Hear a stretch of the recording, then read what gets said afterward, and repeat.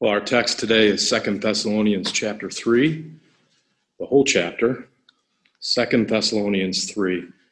We come to the end of the letters of Paul to the Thessalonians today. 2 Thessalonians 3 and verse 1, finally, brothers, pray for us that the word of the Lord may speed ahead and be honored, as happened among you, and that we may be delivered from wicked and evil men. For not all have faith, but the Lord is faithful. He will establish you and guard you against the evil one. And we have confidence in the Lord about you, that you are doing and will do the things that we command. May the Lord direct your hearts to the love of God and to the steadfastness of Christ. Now we commend you, brothers, in the name of our Lord Jesus Christ, that you keep away from any brother who's walking in idleness and not in accord with the tradition that you received from us. For you yourselves know how you ought to imitate us, because we were not idle when we were with you. Nor did we eat anyone's bread without paying for it, but with toil and labor we worked night and day, that we might not be a burden to any of you. It was not because we do not have that right, but to give you in ourselves an example to imitate. For even when we were with you, we would give you this command: if anyone is not willing to work, let him not eat. For we hear that some among you walk in idleness, not busy at work, but busy bodies. Now, such persons we command and encourage in the Lord Jesus Christ to do their work quietly and to earn their own living. As for you, brothers, do not grow weary in doing good. If anyone does not obey what we say in this letter, take note of that person and have nothing to do with him, that he may be ashamed. Do not regard him as an enemy, but warn him as a brother. Now may the Lord of peace himself give you peace at all times in every way. The Lord be with you all.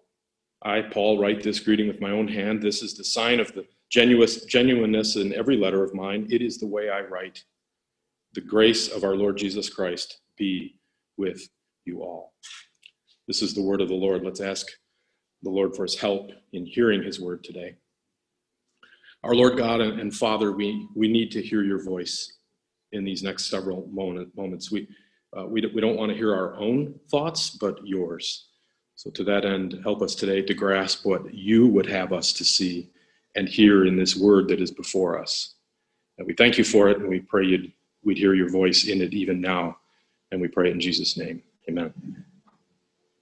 Well, first I want to say that as we look finally together at the letters to the Thessalonians in this third and last chapter of 2 Thessalonians that we'll look at today, I want to say that has been a joy for me to cover over these past many months. We got kind of interrupted in there, but we started this a little over a year ago.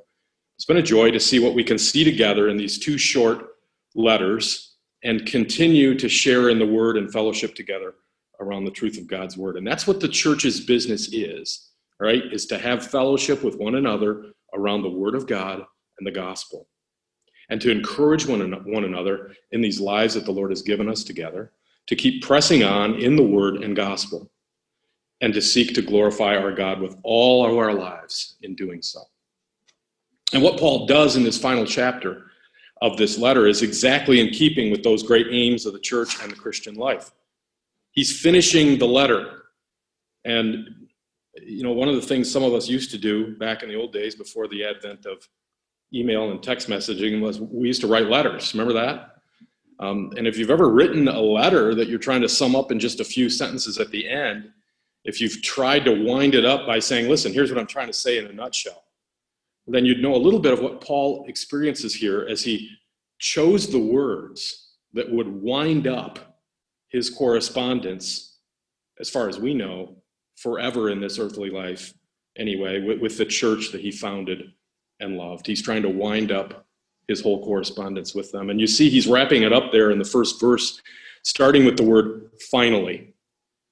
Finally. Now, sometimes when Paul says finally, we know he doesn't really mean finally, because he sometimes then goes on for a few more chapters after using the word finally.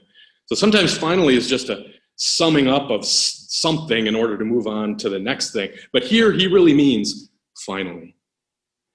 And if we could take these last several verses of this letter and summarize them, to make them easier for us to grasp in the next several minutes, I think the gist of what Paul is saying here, finally, to these Thessalonians, comes down to two words. To sum it all up in a nutshell, he's saying, finally, pray and obey.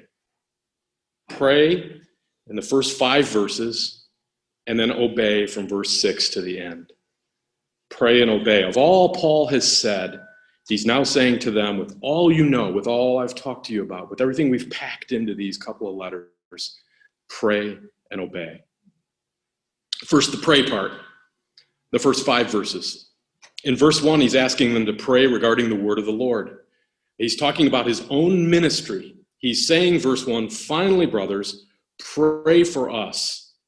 Pray for Paul and those with him. Pray for us that the word of the Lord may speed ahead and be honored as happened among you. What he's doing there is looking for, in others who now hear the word, he's looking for the same kind of response that they, the Thessalonians, had had. He's appealing to them to remember how they had said. If you look back at the first letter to the Thessalonians in chapter 1, verse 6, he says back there that they received the gospel with the joy of the Holy Spirit. Right at the beginning in chapter 1, verse 6 of 1 Thessalonians, they received it with the joy of the Holy Spirit. And Paul wants them now to pray that it would be that way for others as they hear the gospel and hear the word. As they, these new people, hear and respond to the word of God, as they hear the life-changing gospel of the Lord Jesus Christ, that these new hearers, these new hearts drawn to God, would receive the gospel with the joy of the Holy Spirit. And he particularly asks for 2 things to happen that they should pray for in verse 1. First, verse 1, that the word of the Lord may speed ahead. Now, that sounds kind of funny to us. He means this to be a picture of the progress of the word. The gospel advance happening quickly around the world, a dynamic advance of the word of God. The gospel preached boldly, and then those who are chosen to believe it, believing fervently, and then growing in that same gospel, in that same word. But then the second thing he asks for in verse 1 is not only that the word would speed ahead, but that the word of the Lord may be honored. He uses the word honored. And by honored, he means honored in the sense of what we see in our New Testament reading from Acts 13.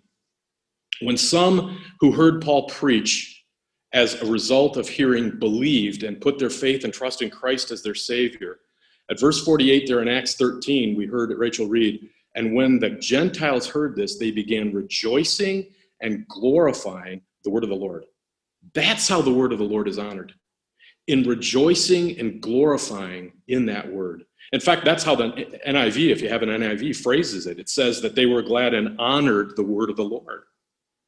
In the middle of verse 48, and as many as were appointed, this is back in Acts 13 again, as many as were appointed to eternal life believed, and the word of the Lord was spreading throughout the whole region. That's from our New Testament reading. This is that same word, speeding ahead in our verse here, spreading rapidly, the word being honored by being listened to and glorified in. So he's asking that the word would spread and be honored.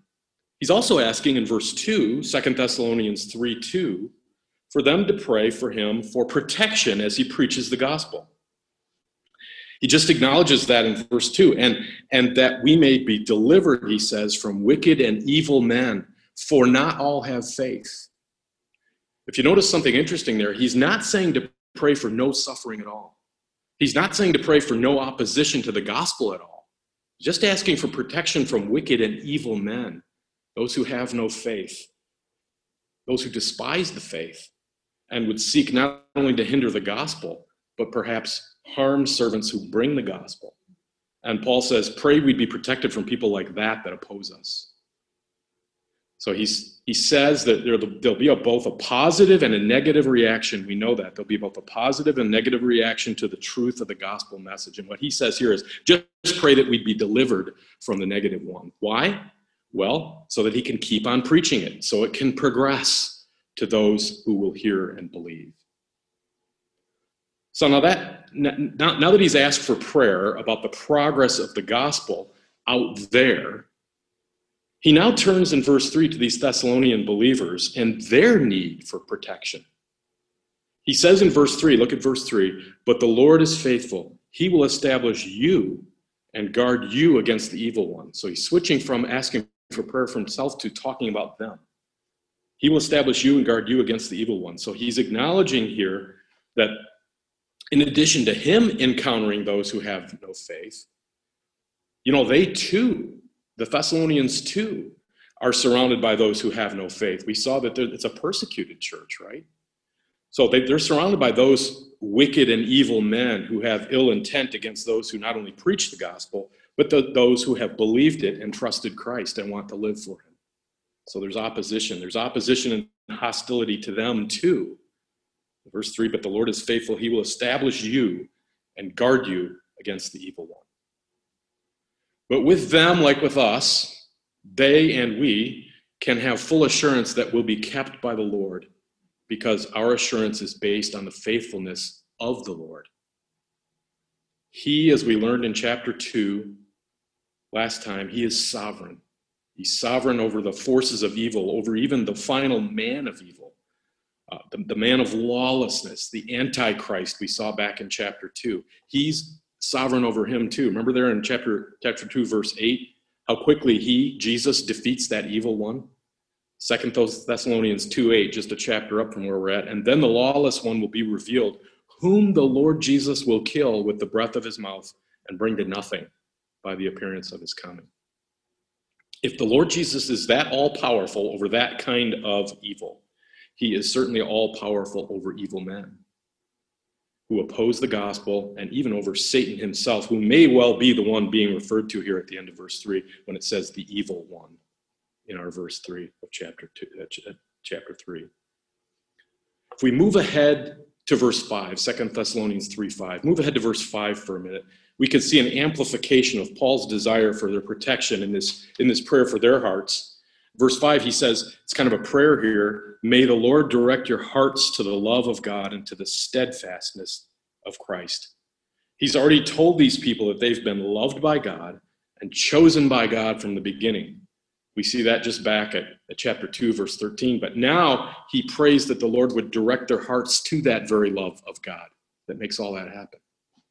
And the reason he wants for that to be their focus is because of what he is also doing now in this 4th and 5th verse here, which is that he's now starting to turn toward the obey part of our passage that we'll look at in a minute.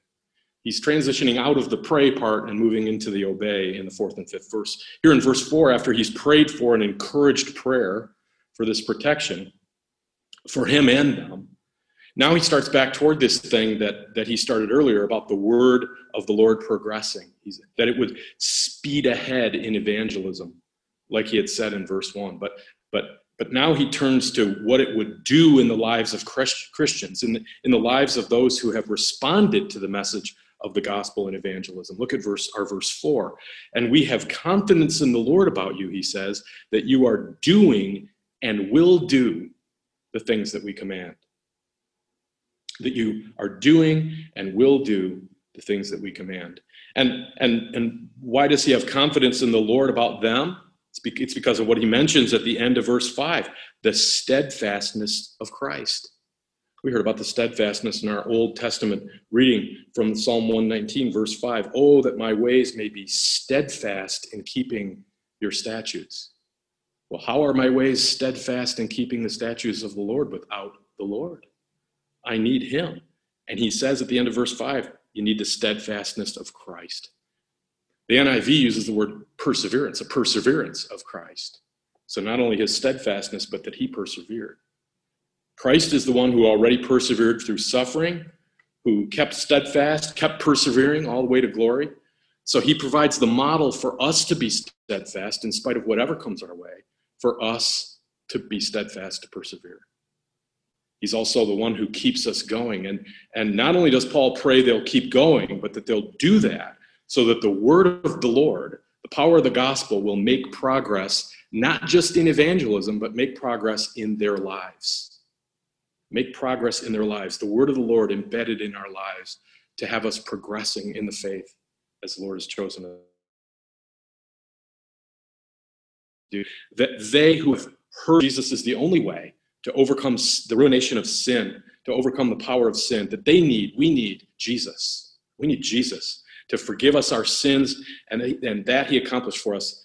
that he accomplished for us on the cross, that Jesus is the Savior and Lord of all who will come to him and repent and believe, that they will experience the power of Christ overcoming in them such that the word will make and demonstrate progress in their lives.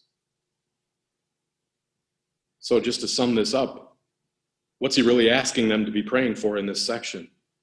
These first 5 verses, he's saying, pray for the progress of the word of the Lord in our lives, but also in the lives of those who have yet to hear.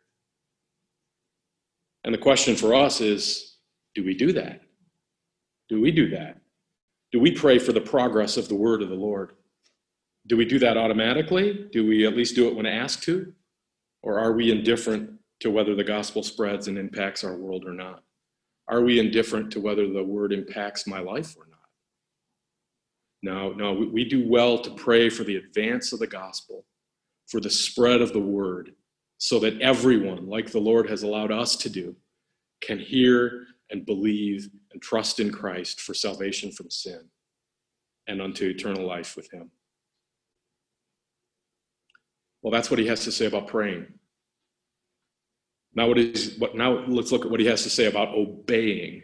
And by obeying, we don't just mean blindly obeying a set of rules or reluctantly going along in obedience. What obey means here is to faithfully now, if you look at the gist of what goes on in the rest of the chapter, to faithfully now that we are in Christ, to throughout life, faithfully live out the full life in Christ that he has given us. And the way this is done in this passage is he uses a specific situation of an example of disobedience to the teaching of Scripture and how to deal with that within the setting of the Christian church. This is an example. This is an important example because this was impacting that particular church. He said it should be our prayer for one another that the word makes progress in our lives. And then he brings up an area he sees where it does not appear to be that everyone in the church is doing what's been taught. Not everyone is being steadfast. Not everyone is saying only Jesus. Not everyone is trying to focus on spreading the gospel and letting the gospel work in their lives. You see, as he begins in verse 6, what he says, verse 6, now we command you, brothers, in the name of our Lord Jesus Christ, that you keep away from any brother who is walking in idleness and not in accord with the tradition that you received from us. So he's beginning now in this obeying part of his wrap up with these Thessalonians. He's beginning to address something he already addressed with them.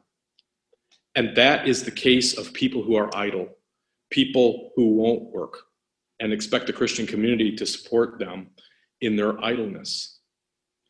And we're talking here not about those who out of disability can't work to support themselves, but we're talking about those who out of sheer idleness won't work to support themselves. We know from places like Hebrews 13:16 that we're not to neglect to do good and to share what we have with others in the church. We know from Proverbs 14:21, blessed is he who is generous to the poor, right? We know from James 1:27 that we're to take care of orphans and widows. So this is not about those who can't work to support themselves. It's about those who won't work to support themselves.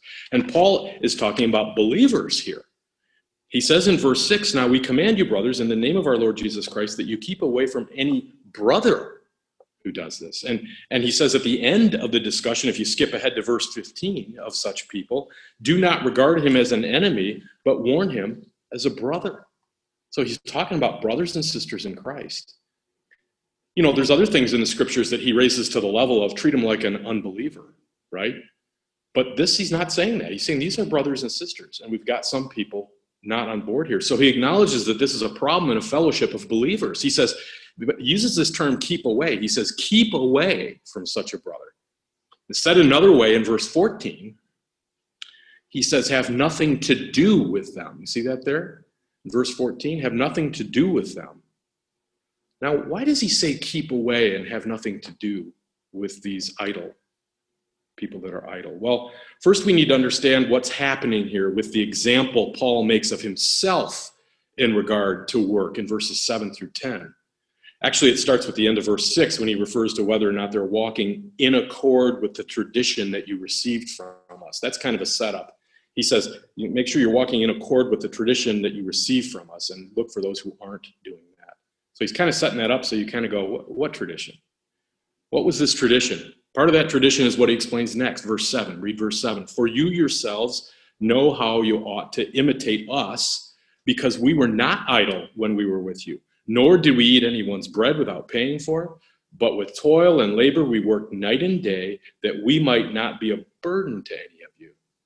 It was not because we do not have that right, but to give you in ourselves an example to imitate.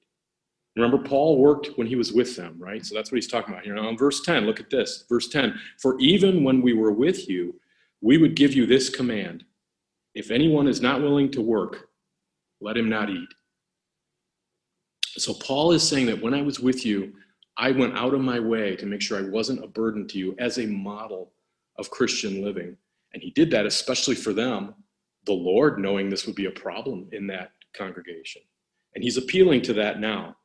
So that's the tradition that he's talking. When he says at the end of verse 6, in accord with the tradition that you received from us, and then he says at the end of verse 10, if anyone's not willing to work, let him not eat. That's the tradition he's talking about. That saying, if anyone's not willing to work, let him not eat. That's what is behind Paul saying at the beginning to keep away from such people. What's he saying? Why is he saying all this here? What's he saying here? He's saying the gospel should have such an impact on Christians that it should not happen that Christians disobey their Lord in this way. And if it does happen, it so impacts negatively their ability to credibly pass on the gospel that it's important enough to basically act in such a way with these erring brothers in keeping away from them so as to draw economic support away from them, to shame them, as the end of verse 14 says, such that they repent, see their error, repent and force themselves back into the labor market. It's that important for the sake of the gospel, not to let such sin go on in a church. That's true all throughout the epistles, right? That's the whole point. It talks about adorning the gospel and things like that. We're to keep one another accountable for the sake of the credibility of the gospel. If we say Christ can change my life, but I show no evidence of a changed life, what kind of credibility is that? So that's what he's talking about here. And I think the implication here is that this kind of thing could apply to other situations. This is an example. But it could apply to other situations that arise in any church where sinful behavior on the part of fellow Christians so impacts the credibility of the gospel that the church is called upon, like it is here, to lovingly but firmly, and you see Paul's really direct, right? But to lovingly but firmly help others such that they will see where they are not following the scriptures and will repent and live in such a way that does credibly commend the gospel. And remember, it's probably likely, as I think we brought up before, that these guys who aren't working, this is a common theme throughout here, isn't it, in Thessalonians, that these guys who aren't working are acting on this theological stance. We've talked about this before, born out of a mistaken theology that since Jesus is going to return any minute now anyway, then why work, right? It's kind of a late 1970s, late great planet Earth thing, right? They just go up to the hill and wait for the Lord to come back. That's kind of what they were doing. It's a stance born out of a mistaken theology. It's mistaken theology that Paul's trying to correct here. There's a good question for us there to ask ourselves. Is there anywhere where our theology is causing us to live in such a way as to negatively impact the credibility of the gospel? We could do that as individuals. We could do that as a whole church. But is there any way that that's going on? If the principle here is applicable, that's what we have to do with this, is take this and see it as an example for what it is, but then apply it. If it's applicable to somewhere beyond just the issue of working or idleness here, then we need to look for ways to apply this kind of thing in our own lives too. So I ask the question again, is there anywhere where our theology is causing us to live in such a way as to negatively impact the credibility of the gospel?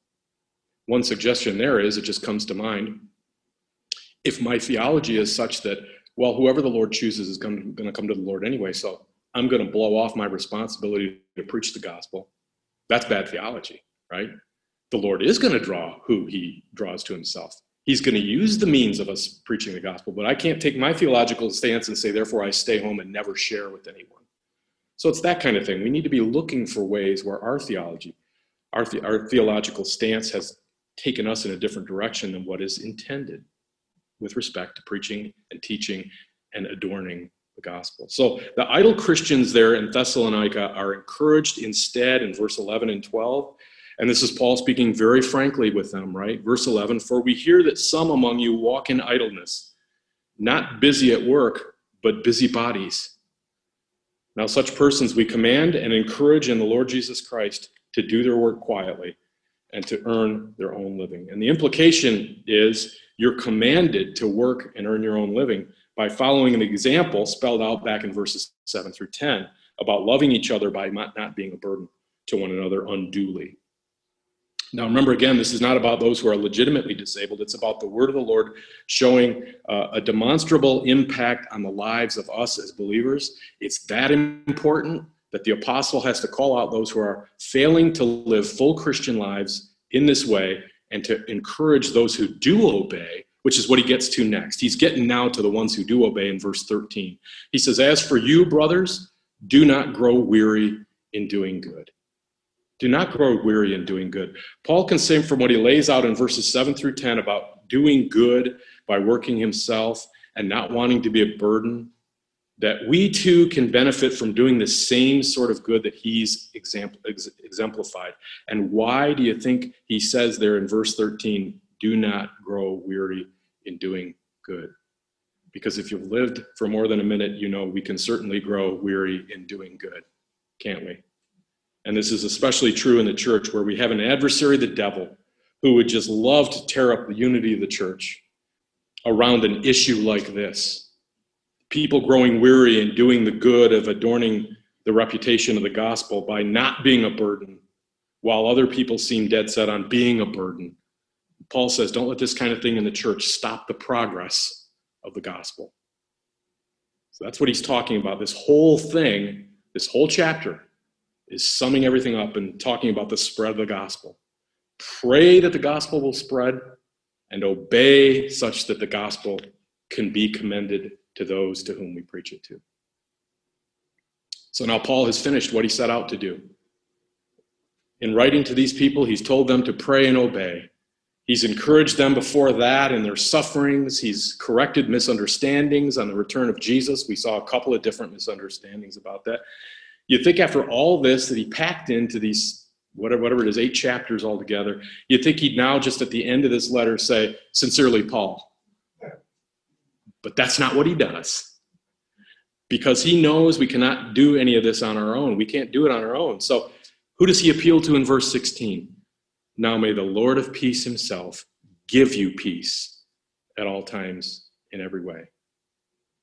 May the Lord of peace himself give you peace at all times, in every way. He appeals to the Lord of peace. Not only that, but he does it in a closing prayer, doesn't he?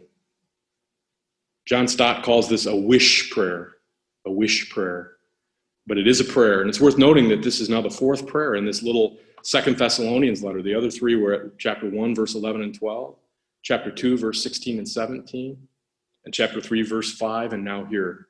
4 little prayers, but this one, may the Lord of peace himself give you peace at all times in every way.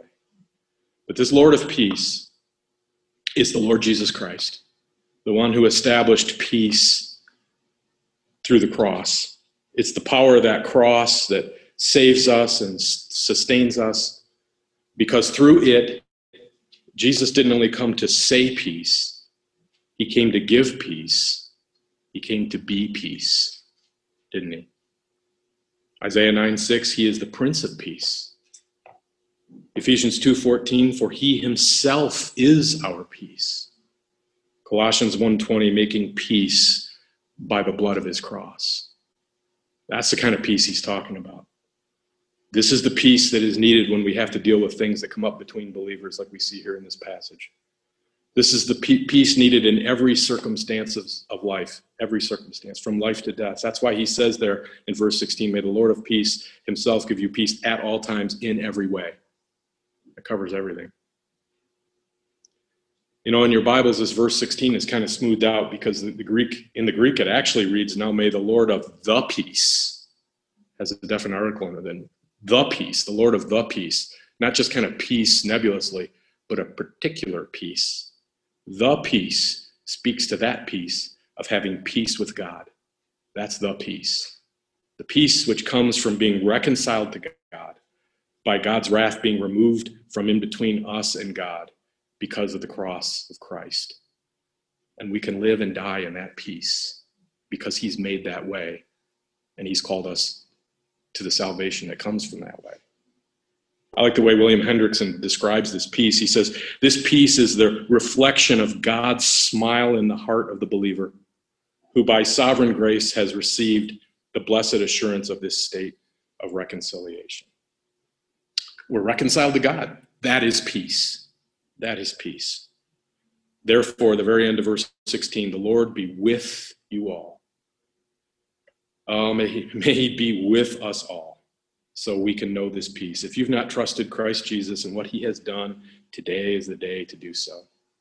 So you can have this peace with God, and the Lord will be with you.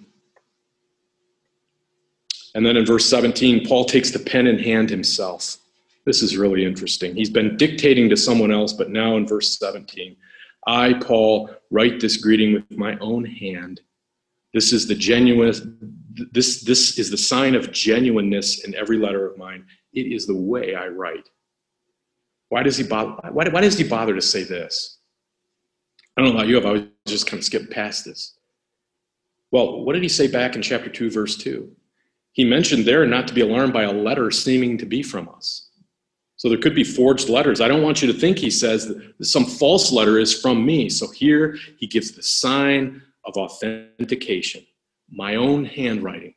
If the signatures don't match what you know to be mine, don't believe it's from me. Here's the way I always write. This is an apostle caring for those he loves by giving them a greeting in his own hand, the comfort of a signature to prove it's from him, and so you can bank on it. This is God's word through the apostle to you. That's the point. And then he ends where he began. Grace to you, he said at the beginning, back at the beginning of the letter, and now at the end, verse 18, the grace of our Lord Jesus Christ be with you all. Well, how do we sum up these two letters to the Thessalonians? I appreciate the way the commentator D. Edmund Hebert points us to how valuable and practical these two little letters are. I was searching for a way to say this to you, and Hebert said it best, so I'm just going to read it. D. Edmund Hebert says this. He says, in looking back over these two letters to the church at Thessalonica, one is deeply impressed. We're deeply impressed with their timeliness and imperishable value for believers today. They give us an illuminating and in some ways a surprising impression of certain phases of Christian faith and life 20 years after the death and resurrection of Christ. We're reminded anew that apostolic churches were not perfect churches, but the transforming encounter of the members with the living Christ had produced a startling change in their lives and thinking. They had passed from death unto life, and their living faith centered in Jesus Christ as their Savior and Lord, whose return they eagerly expected. But this hope for the future, which they did not fully yet understand, produced some reactions that Paul found necessary to guide and correct. This eschatological concern caused Paul to give a strong emphasis to this hope in these epistles, rightly called the eschatological group among the Pauline writings. What the historian Philip Schaff said of the Pauline epistles is generally equally true of these two. He says they are epistles of the fleeting moment. They contain truths of infinite moment. They compress more ideas in fewer words than any other writings, human or divine, excepting the Gospels, he says. They discuss the highest themes which can challenge an immortal mind, and all this before humble little societies of poor, uncultured artisans, freedmen, and slaves. And yet they are of more real and general value to the church than all the systems of theology ever invented. These are great little letters, my friends. May we take and benefit from reading, studying, and heeding the principles that we've seen in these two letters, written a couple thousand years ago, but as relevant to us now as they were to them then. May we honor God's word, his word to us, in 1st and 2nd Thessalonians. Let's pray. Our Lord and our God, we're grateful for what you're doing in your church, in your world, in our lives, for what you're doing that brings glory to your name. May we live the lives you've given us to your glory. May we pray and obey you above all else, as we long for the appearing of our Lord Jesus Christ, in whose holy name we pray. Amen.